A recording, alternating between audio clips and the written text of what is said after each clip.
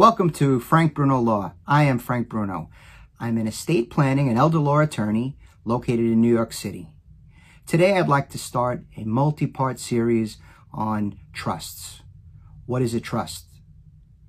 But first, if you'd like to set an appointment with me, if you'd like to speak on the phone, please go to callfrankbruno.com. What is a trust? Well, I'd like to give you some information about this area of the law. I will tell you that it's a very broad and deep area of law. It's an area that I've studied for years. I've gone to many trainings, week-long training sessions at a time, and I've practiced in this field for a long time. So we can't get everything at once, and we're going to take small little bites, and together we'll explain a little bit about trusts and have you learn a little bit more so that you can make a sound decision about your own situation. Well, what is a trust? The legal terms for a trust is it's a contract. It's a contract between the grantor, the trustee, and the beneficiaries. A grantor is the person that owns the asset. The trustee is the person that controls the trust. In certain trusts, it could be the same person. And then the beneficiaries. Those are the people that receive benefits from the trusts. Okay? Now, there are two broad categories of trusts. One is called a testamentary trust, and another set of trusts are called living trusts. And we can describe those by thinking about a testamentary trust is created upon your death, and a living trust is created while you're living. A testamentary trust is created within your will. And I want you to think about it like this. We call the title of the document, right, a will. It's a last will and testament.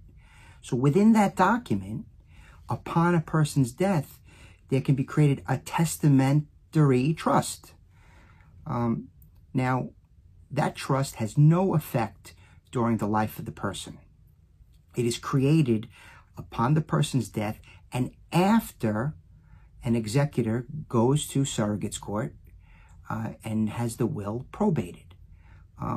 So the situation with a testamentary trust is that it's not a useful document for disability, and it's not a useful document to avoid probate because it requires probate to exist.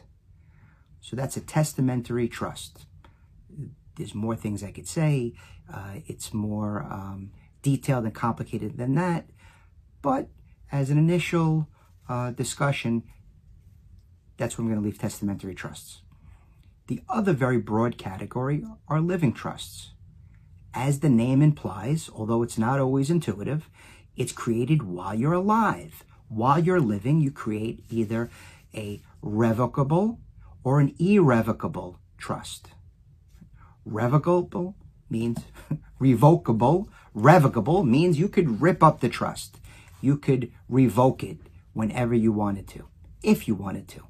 There are consequences to that, circumstances, but broadly, that's what revocable means. And there's an irrevocable trust.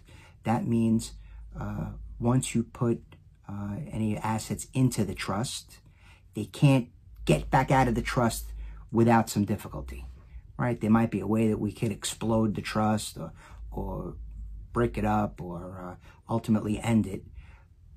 But really, very concretely, revocable can be revoked. Irrevocable cannot be revoked unless certain circumstances exist. If you have any further questions about this or any other related topic, elder law, estate planning, please go to callfrankbruno.com. You could also look at my website, frankbrunolaw.com.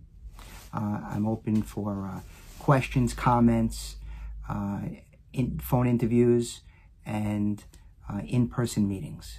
So thank you very much for your time. And this is just the first of a multi-part series on trusts. Thank you.